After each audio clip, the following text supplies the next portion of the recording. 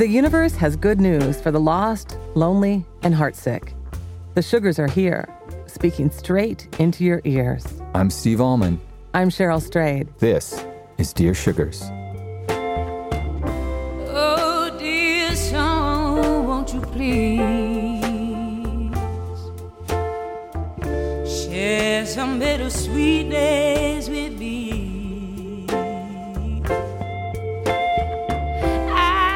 Check my mailbox every day. Oh, and the sugar you send my way. Hi, Cheryl. Hi, Steve.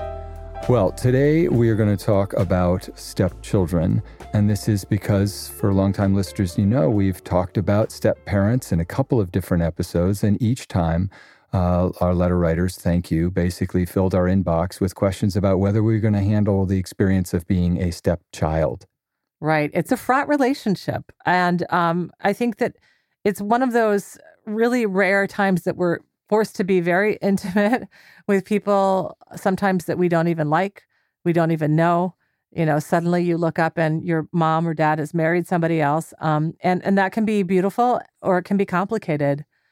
One thing that does get, I think, overlooked when we talk about stepparents, and especially we've heard on our stepmothers episode, you know, we've got the evil stepmother in every fairy tale, and then we've got this sort of shady, predatory stepfather. But I think what does get overlooked is that there's also beautiful relationships sometimes. There's love between stepchildren and stepparents. Mm-hmm. And I can speak personally to kind of like both sides of this, the hard stuff and the lovely stuff.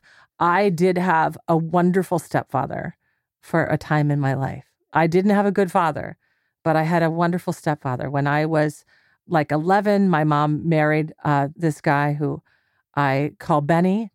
And he was really the father I never had. He loved us and nurtured us, and he treated us like we were his own. And, you know, I think that experience has been one that deeply transformed my life because I did have the love of a man. I had a father figure.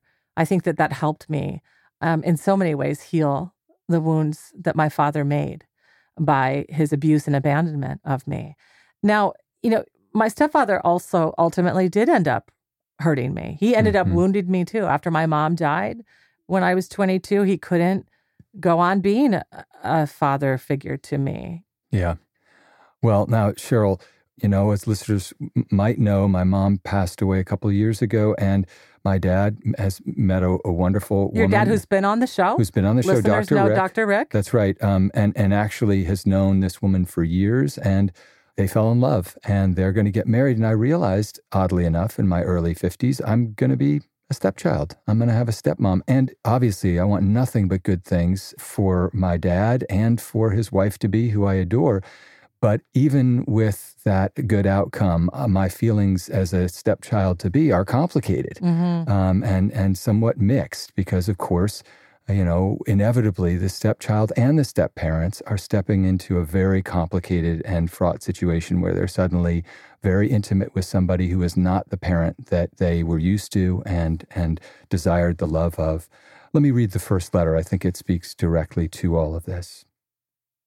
Dear Sugars, I'm a 26-year-old female whose parents got divorced when I was a junior in college.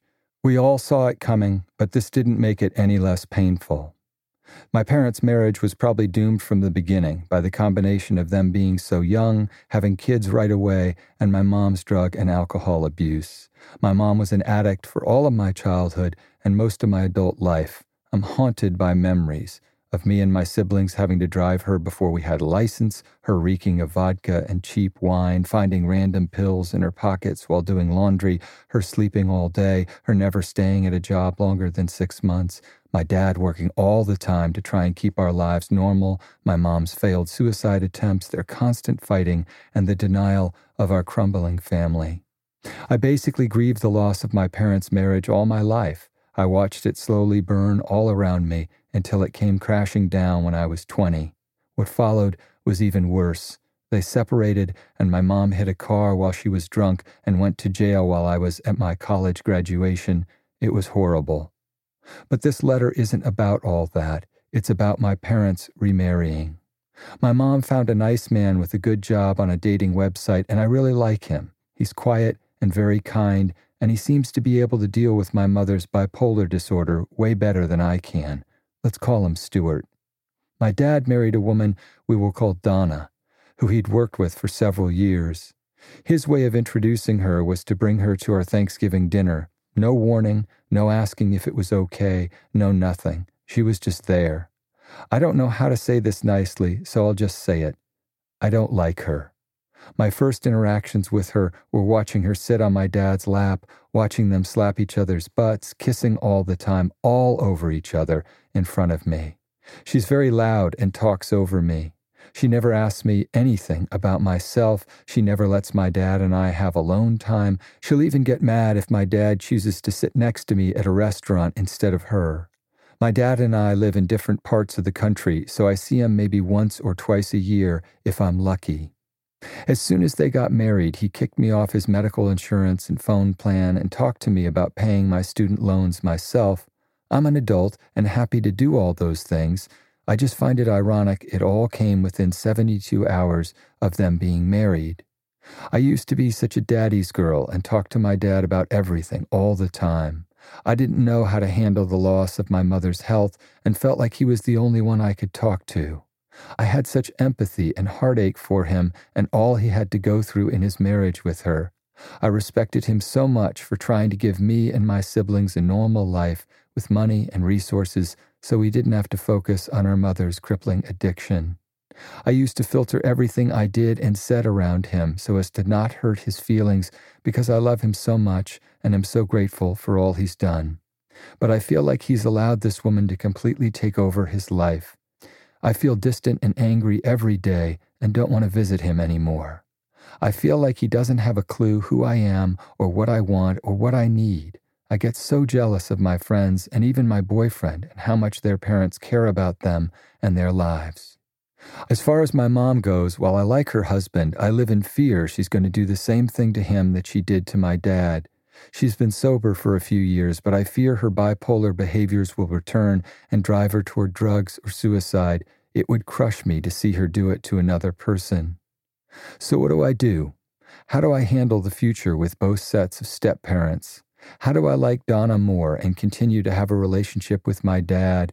How do I spend quality time with my mom and Stuart when I have to keep myself from crying just thinking about them?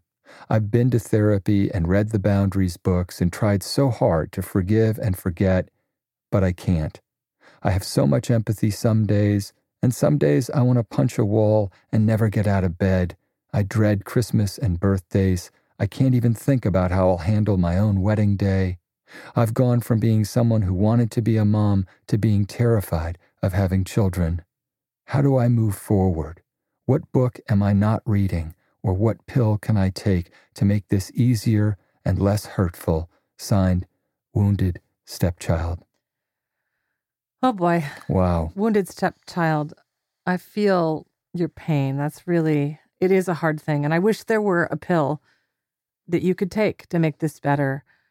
There isn't, but what I will say is that you are very much in a transition period right now, especially with your father and his new wife. And I think that whenever things are new, that they can be especially difficult and tumultuous.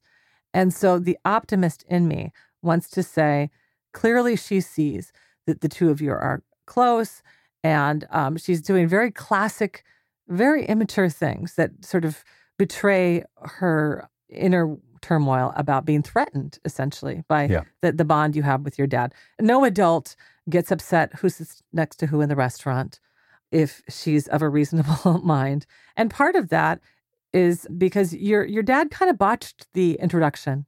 He botched that bringing Donna into your life moment. And, you can't go back in time. But I do think that it would be useful for you to at least try to talk to your dad about these wounds, essentially, that he's causing in bringing Donna in to your family that didn't take into account both Donna's feelings. After all, there is a reason she's feeling threatened, and your own feelings of being shut out by their new union. And, you say that you're angry and hurt and it makes you not want to visit your dad right now. But I would say that the only way that this divide is going to be bridged is if you try to reach across it in a very, I think, intentional way and in a very serious way. That you say to your dad, I love you and I value you. And you say to him essentially all the things you said to us. And without really casting aspersions on Donna, say, I'm feeling really distant from you and I want to get together and talk to you about it. And I want to do it alone. And, I know that that's going to cause problems in his marriage because, as you said, Donna doesn't approve of that. But I think that if you can somehow get to your dad and make him understand that you are not questioning his decision to marry this woman, you are not even saying that you don't want this woman to be part of your life, but that you first need to have a heart-to-heart with your dad about all of the big changes that have happened in this recent period of your life. Yeah. I was put in mind to David Copperfield and the inherent difficulty that happens when a step-parent comes into the life of a child. There's a moment in David Copperfield where Edward Murdstone, the stepfather, is first introduced to David Copperfield, and his feeling instinctually, I think, speaks to how you feel about Donna. David Copperfield says, he patted me on the head, but somehow I didn't like him or his deep voice, and I was jealous that his hand should touch my mother's in touching me, which it did. I put it away as well as I could. Mm-hmm. Now, what matters is not that Edward Murdstone ends up being a bad guy. We don't know really what Donna will wind up being. Hopefully she'll be somebody who's at least neutral, if not loving and positive in your life. But what matters is she is a rival for a great love in your life, which is your father, somebody you revere and connect to. And that is something you need to be honest and in reckoning with, no matter who it was and what their personality would be. When somebody comes into a beloved parent's life and is now their partner, that's tough for the kids. We don't like to talk about it because it's too ickily edible or whatever, but that is tough to absorb, whether you're 10 or 20 or 50. Yeah, and I mean, it's especially tough, wounded stepchild, when, you don't like Donna, you say with clarity. And plan A is, okay, Donna's just really in a hard patch because she does feel threatened by you. Plan B might be that it's going to get worse and you need to grieve the loss to some degree of your father and move on. And when we become adults, there is a way that we have to reckon with our parents' own humanity and independence in a way that we don't have to when we are actually dependent children, okay? When we're children, our parents really are expected to put us first. And when we're adults, they don't always do that. And they certainly don't do that when they marry people we don't like, right? As your father did. The wedge that between me and my stepfather is a spouse that's threatened by my relationship with him. She did various things that are, not so different from some of the things you described, wounded stepchild. And I did make the play to my stepdad. I did say, hey, I love you. Whether I can have a relationship with your spouse or not, I want a relationship with you. He opted not to do that. And that was a big heartbreak on my life. I had to let it go. We are estranged. And I had to come to terms with that. I had to let that go. And so, plan A is that it's a hard time and you can heal this, even if it's not perfect. Plan B is you might have to get used to the sorrow and rage you feel, the jealousy you feel about other people having loving parents who were present for them.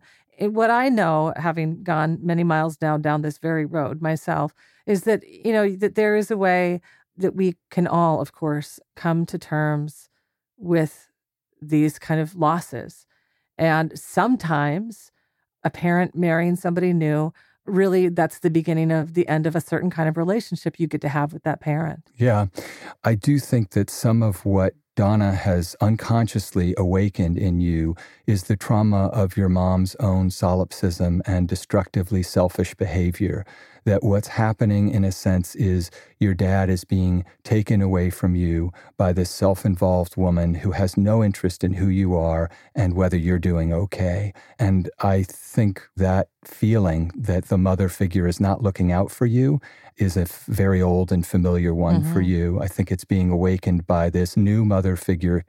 I also think that you're not going to be able to rescue your mother. Whatever demon she's battling with, that's her set of demons to battle with. And I think you need to the extent you can, realize you can't continue to take care of her and lead your own life. And I specifically want to say that, you in your childhood, and we do this with family members, we typecast them, but, the types were that your mom was all selfish, all self-involved, all self-destructive, and you had to become the adult. And your dad's paradigm was that he was all selflessness, all love and connection and sacrifice. And your deepest fear here is when you write, I feel like he doesn't have a clue who I am or what I want or what I need. And that feeling is so familiar because I think that's the feeling that you got in relation to your mom. Mm-hmm. And what I would say, part of what will help this be a better outcome, no matter which way it goes, is if you step back and say, okay, my dad has a right to be a little bit selfish. I don't mean to accuse him of being selfish, but for you, it's very out of character when he's suddenly flirting and expressing his happiness and his connection to this woman. You're used to him being somebody who's there for the kids, who's trying to hold the family together, who's a sacrificer, and who is particularly attuned in that sacrifice to your needs. Some of this is inevitable. He wants to have a good time with his new wife. He has a right to that. If you will grant him that and grant him the ability to give himself some love and pleasure, it might help you be less angry at him for doing that. And by extension, less fearful that Donna's going to turn him into your mother, in essence. There will come a time, hopefully, where you and your dad will be able to reconnect, and you'll realize he hasn't disappeared forever, but he's also not exclusively there just to take care of you and your siblings. He's also, in the time that he has left on earth, trying to bring himself some pleasure and happiness. And one of the things that has been really healing to me in my own process of trying to come to terms with letting my stepfather go as my dad, that even though it didn't turn out with him the way I wanted it to in my adult life, I really feel genuinely grateful for the love he gave me when it mattered most. And that is when I was a kid and I needed a dad. And Wounded Stepchild, you had a really great dad, as you say. Mm-hmm. And this isn't to say at all that like you have to let your dad go and that he's not going to continue to be a great dad. But I think in some ways what might be meaningful for you is to draw strength from that. Remember the father who nurtured you and protected you and was everything to you. Yep. And, some of those skills he gave you are really things that you might call upon to navigate this difficult moment where you do, in some ways, have to see him in a new light. Yeah. And relinquish parts of him to his new wife. We wish you luck. We sure do.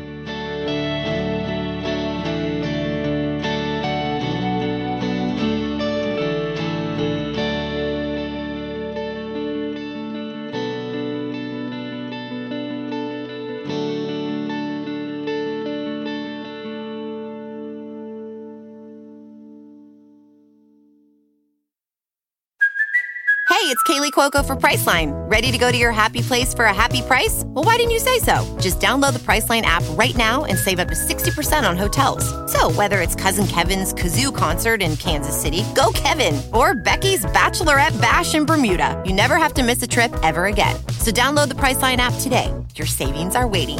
Go to your happy place for a happy price. Go to your happy price, Priceline. The world's clean energy future relies on ancient elements still in the ground. Without mining, there will not be a clean energy transition. But pulling them out of the ground comes at an environmental and human cost. Mining is intrusive, but the results are the building blocks for products that we use every single day. I'm Meghna Chakrabarty. Join me on Point for Elements of Energy, Mining for a Green Future. 5 special episodes. Listen and follow On Point wherever you get your podcasts.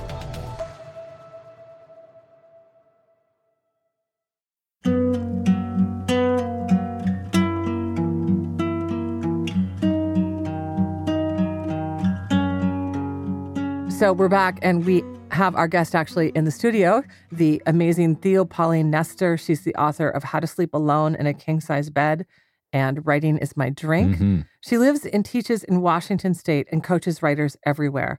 Her blog is called writingismydrink.com. She also had an article in HuffPost called Fighting for Custody of My Stepfather, which really compelled us to invite her here today. Theo, welcome to Dear Sugars. It's so great to be here. Hi, Cheryl. Hi, Steve. Hi. So I actually know you in real life, too. Yeah. I know. Like, as humans. That's right. West Coast writers. Yes. We stick together. So anyway, it's an extra thrill to have you. And I'm wondering if you can share with us and our listeners your experience as a stepchild. So my parents divorced when I was 11 months old. And after that, I had very little relationship with my father. I call my stepfather my dad, and I call my biological father my bio dad.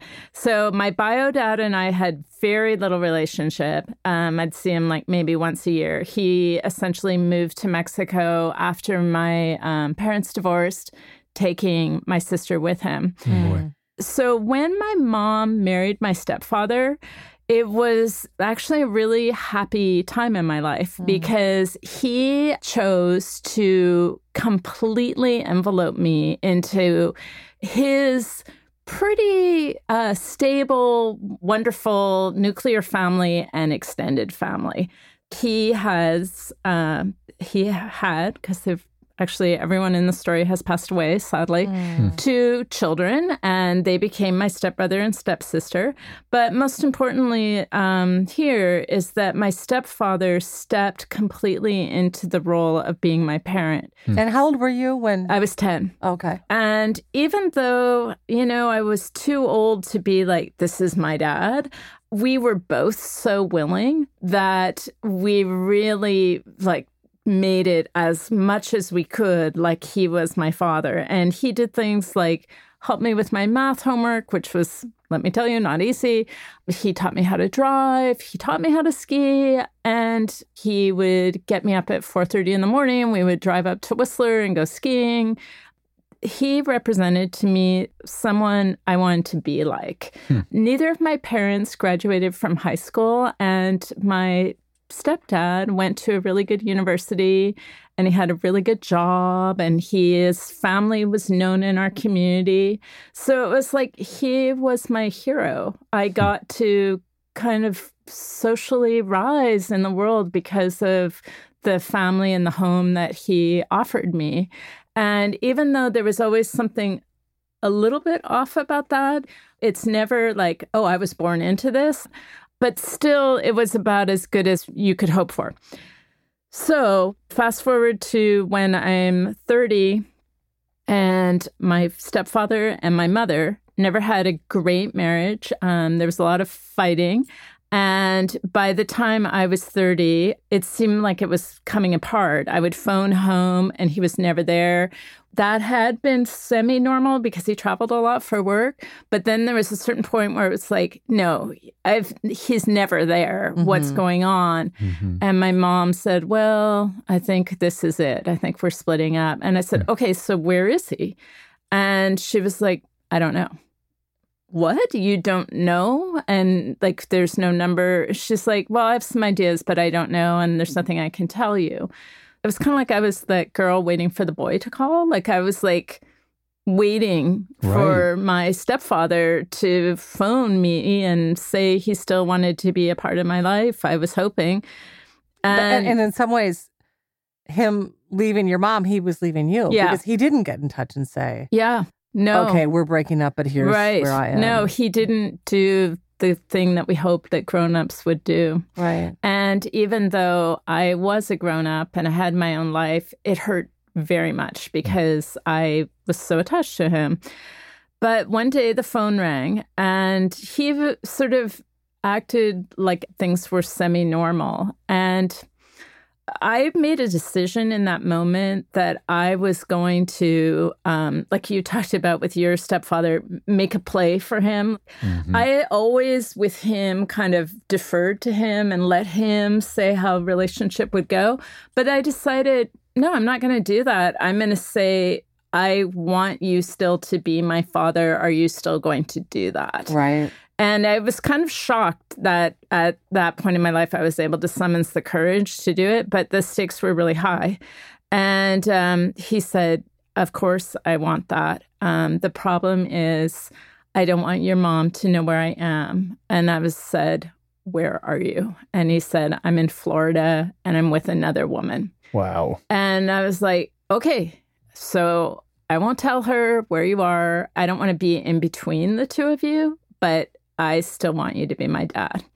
And that conversation was the changing moment. He ended up marrying that woman, and he ended up very quickly getting diagnosed with lung cancer and very quickly getting very ill. Oh boy. And he only had a few more years to live.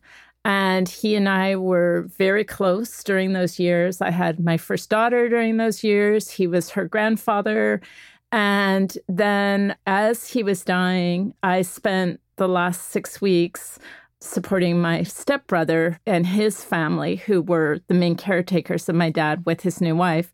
And I got to be in the room with my stepbrother and his family when my dad died. So it was really meaningful that in the end, I was a daughter, and I got to be beautiful. a daughter. Yeah. You're lucky.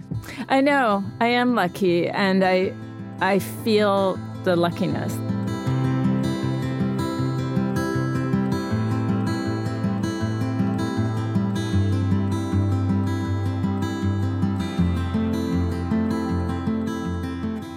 Dear Sugars, I grew up with a very loving, hardworking, and amazing mother. My biological parents divorced when I was 2. My mother met my stepdad a year later and married him when I was 5. They had a child who's now 14, and she and I are very close. Over the years, I separated myself from my drug and alcohol-addicted biological father. Although my stepfather was not an overly lovey or affectionate father figure, he was the only father figure I ever knew, and I loved him for treating me like his own. We had nicknames and inside jokes, and he never made me feel like I was less than his biological child. For that reason, I changed my last name to his when I turned 18. This was a big emotional step for us. I thought it would bind us together and admittedly, idealistically, help heal my wounds from my biological dad. More than anything, though, I craved a feeling of belonging, of not feeling like the black sheep. 3 years after I changed my name, my mother told me she was splitting up with my stepdad. She was tired of his workaholic tendencies and worried he was either cheating on her or about to. I felt heartbroken and devastated for her, but also for myself. After all, it wasn't just my mom who married him. I helped him pick out her engagement ring. I danced with him at the wedding, cut the cake with them, changed my name to his. I felt as though I was getting divorced too. I could never have guessed how accurate that feeling would be. He immediately cut me off in every way, financially, emotionally, all of it. There were even a few months where I thought I was going to have to change universities right before I was set to graduate. Since the divorce was finalized a few months ago, my ex-stepdad doesn't return my calls or emails. The most I've gotten is a Hallmark birthday card with his name signed at the bottom. My younger sibling was hurt by the split, but she's still close with him. I don't want to burden her with my feelings of abandonment. I know the divorce was hard for everyone, and after losing my own biological dad, it would pain me more than anything to know that something I said affected their relationship. But it's hard for me to see photos of them going on trips together. My mother knows that I was torn up by all of it, but she has so much of her own pain to sort through. The adult part of my brain knows this is not my fault, and I can't carry the burden of someone else's shortcomings. But the child in me, who looked up to this man for 18 years, has no idea how to handle being cut off from someone I thought of as family. This is also an isolating problem, one I find difficult to talk about with most people. Being a step anything is a hard path to walk. The roads are unclear and every situation is so different. But I thought of this man as a father, and now I feel utterly abandoned and rootless. I changed my name to feel a part of something, but now every time I introduce myself, I feel hot red anger and even embarrassment. How do I heal myself after this? How do I not resent my sibling for her continued relationship with a man I thought was a father to both of us? Please help shine a light on where I go from here. Signed, no name to speak of. Wow, so what a letter. Yeah, I mean, Theo, in a sense, this woman has lived out a kind of nightmare version of your scenario. What did you feel and think as you were reading it? Yeah, it's funny because there's actually this other level of similarity in our letter. And I started thinking about how when there's anything with the father, there's always something with the name. My biological father named me after him when I was born. So my name's Theo, Pauline, Nestor. His name was Ted Nestor. And then when my mother married my stepfather, it was the early 70s and there was a lot of shame around divorce then. And she wanted us to appear as a normal family. So back then, you could just scratch out your kid's last name and put in the last name you wanted. Like, it wasn't like today where it'd be like computers, going like, error. So she scratched in my stepfather's last name for mine, and I used it until I was 18. And so the letter writer and I are kind of like mirror opposites in that way. So it wasn't a legal thing, and it wasn't my choice. And when I became 18, as much as I loved my stepfather, it was actually really uncomfortable and weird and problematic to have a last name that none of my documents reflected. And so when I went to go to college, it's like, I actually want to go to college with the name that's on my birth certificate. And I decided then, like, that was going to be my name forever. So one of the things that I wanted to suggest to this letter writer, well, first I want to say I really feel for you because I know the anguish of being cut off from the person that you know as your father, and that you chose to be your father and he chose you, and to have that relationship in jeopardy is really painful. And I felt that pain, and I felt it again when I read your letter. But I do think there's a few separate issues in your letter that are getting a bit conflated, and that if you could tease them out a bit from each other, it might help you to move forward. So I think there's the experience of your last name, which you changed to be your stepfather's. There's the experience of being a stepchild in the world and people not necessarily understanding, even in your own family, what that means to you because your half sibling is not a stepchild and your mother is busy with her own troubles. And then there's the relationship with your stepfather, a separate thing to be dealt with. And the first two are things that I think that you have a certain amount of control over. You have some control over your last name. Mm-hmm. And if you choose to keep his last name, you are also choosing to keep the name that represented the love that he gave you when you were a child. Mm-hmm. And so one thing you could think about is that last name will represent the love that you were given by choice. I never knew the luxury of having a biological father who just loved you because he was your own kid.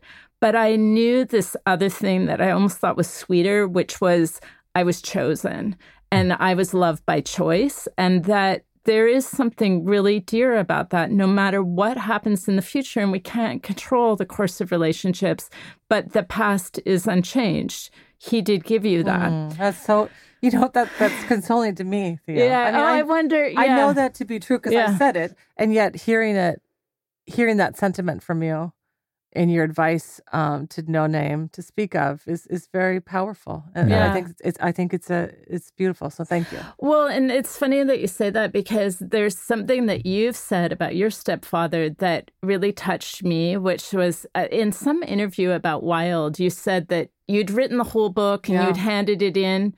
And then you remembered that he was the person who taught you how to camp. Yeah. And then you were like, oh, no, I've got to add that in. Mm-hmm. Yeah. And I mean, it's very powerful. It's the last edit I made in Wild. I forgot, that this man who I lost. Yeah. And part of that grief journey in Wild, I didn't write a whole lot about my stepfather because for various reasons, but part of that journey was grieving my loss of him too, not just of my mother. And when I remembered that it was he who gave me the skills I needed to go hike the Pacific Crest Trail. He taught me how to make fire. He taught me how to camp. He taught me how to to be self-sufficient in the wilderness. He really did. And I mean, what could be more fatherly than the line, he taught me how to make fire, right? Like it's almost mythic, right? It is. So the name represents that, but it also represents this bond to your half-sibling. And that's a bond that's forever. And if you choose to keep that name, you will choose this affinity with your half-sibling. Now, the other thing is, though, you have a choice. You can change your name back to what it was before. You can change your name to anything, actually. I changed my name entirely. I know. I didn't want my dad's name. You know, my name growing up was Cheryl Nyland, and I'm Cheryl Strayed. You know, it's interesting because, like, I've noticed a lot of women writers have something about their name because our words are so important to us. And so, you know, maybe you feel this too, letter writer, that you... Well, and she signs her letter, no name to speak of. Exactly. So this is clearly a very powerful... Important. Words have power. Names have even more power. They're a word that's attached to our identity. Right. And and our lineage. Yeah. And having that as her signature rather than no father to speak of means that this is the thing that she could look at. Well, yeah, it's a letter partly about identity. And, you know, what's beautiful is that your father, no name to speak of, treated you like one of his own. You felt like you were a biological child. Not only that, you had an independent relationship to him. And the downside of that is that in this time, I suspect that he's pulling away from you because he's in pain, because his marriage is broken up, and because you were so strongly identified with that family and that bond, it's painful for him to be in touch with you. We don't know exactly what your stepfather's motives are, but I would say that unconsciously or consciously, he might be ashamed, but also he might be punishing you for your mother's actions. After all, it sounds like she initiated the split based on his workaholic tendencies or his maybe straying from the marriage. And what might be important for him to hear is, I'm not my mom, and I do not share her feelings about you. I was your daughter, and I am your daughter, and I want to remain your daughter.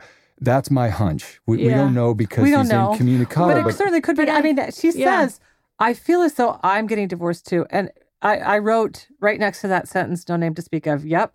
Because the thing is you are. That is the strangest thing about being a stepchild who's present for that romance and marriage like I was too. You know, my siblings and I, we were in the wedding party. You know, we were the bridesmaids and the ring bearer and the, you know, all of that stuff. And we felt that it was our wedding because it was our wedding. This was your wedding, no name to speak of. So it's also your divorce. Yeah. And so I think that to keep faith, keep reaching out to him, keep saying, I am your daughter and I want to be here for you, even if it has to look a little bit differently now that this divorce is final. I mean, honestly, the play might be to send him some version of this letter. You might say, I feel as if you've disappeared from me, and I'm distressed by that because you are somebody who helped give me the identity that I've grown into. Now, whether that is successful or not, it at least represents the most that you can do in this moment. You know, we have to accept to some extent that especially as children, you know, parents will make up their own minds. We can't control them. We can't control the future. We can't control their course of action. But at least you will have said what you need to say to him.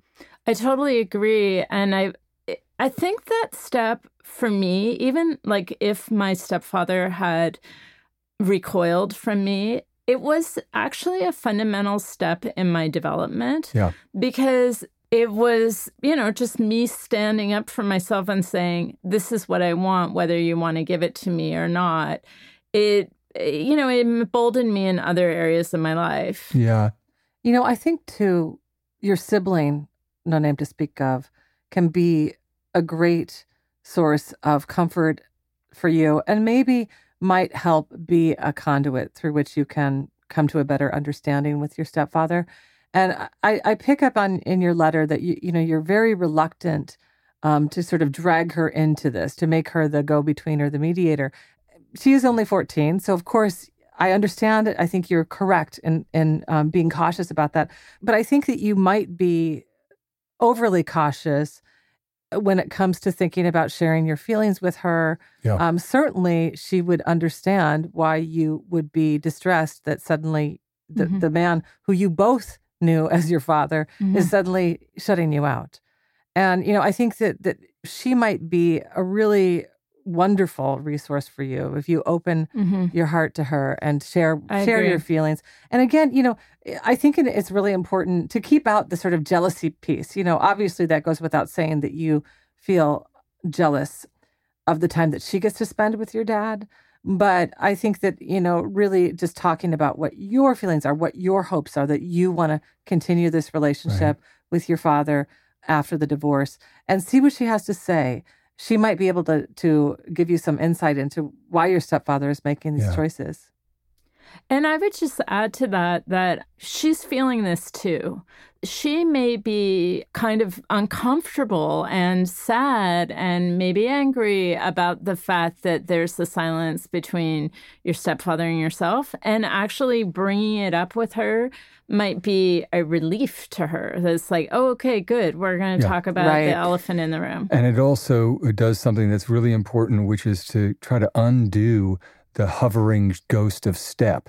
Because, of course, father's sudden withdrawal from this has reopened the idea of, like, who am I? Am I just a step to him? Do I really matter, right? Yeah.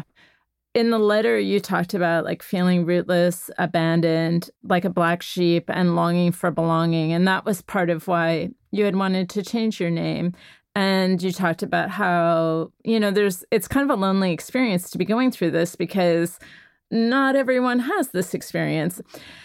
So both my biological parents were married 3 times, and then my stepfather was married 4 times. So I've been through a lot of this. And I always felt like a weirdo, black sheep, like everybody else is fine, but I'm not. And part of that got exacerbated by the fact that I've been drawn in my life to people who have these amazing families because I wanted to sip from the nectar of their family. And I wanted to sleep over at their house and have breakfast there because I liked it there. And also because they had so much stability in their life. They had a lot of love to give. But that caused a lot of comparison in my brain. And it was still a problem for me grown up and going through a divorce. So one of the things that I do to combat this even now is I have myself really look at all the families I know and kind of list how they do have something kind of off, right? Every family has something, and that there are a lot of step parents, and there are a lot of people who, are adopted or might feel alienated for another reason, or their dad died, or, something. And to realize this experience of feeling a need for belonging is actually super universal. Yeah. And this feeling of rootlessness is sadly pervasive one in our culture. And so that by focusing on how you're alike with other people rather than that you're different, that might help you through this period too. Yeah. And in closing, really, one note, it didn't turn out well for me. And as hard as that was, as hard as it was to become an adult without those people behind me who, were my mother and my father figure, I made it through. And so will you, both of our letter writers today. I think about, if the worst case scenario comes to pass, you're going to be okay. Because the beautiful thing about being a grown-up is you can build a family of your own. You can build your new family. And it doesn't have to be step. It doesn't have to be somebody who abandons you. It can be a sturdy structure that you build yourself on the love you make and create in new relationships in the world. Yeah. I also think, no name to speak of, that this stepfather was your father. You are so clear-eyed about what you're feeling right now. It's a very painful truth, but the people who are lost in this world, lost to themselves and lost to their families, are the ones who can't articulate how they feel and why they feel that way. Mm-hmm. And you understand exactly that it is a measure of your love for this man and your trust in him that is reacting with sorrow and grief at his sudden and precipitous withdrawal from your life. But you might sign that letter that you're going to send him with your full name, with his name, because that will tell him that you are there waiting for him to summon the part of himself that's ready to step back into that role in your life. And I hope he does that for both of you. Yeah, we wish you luck. Theo, Pauline, Nestor, thank you so much for joining us on Dear Sugars. Thank you so much for having me here. It was such an honor to be part of the show.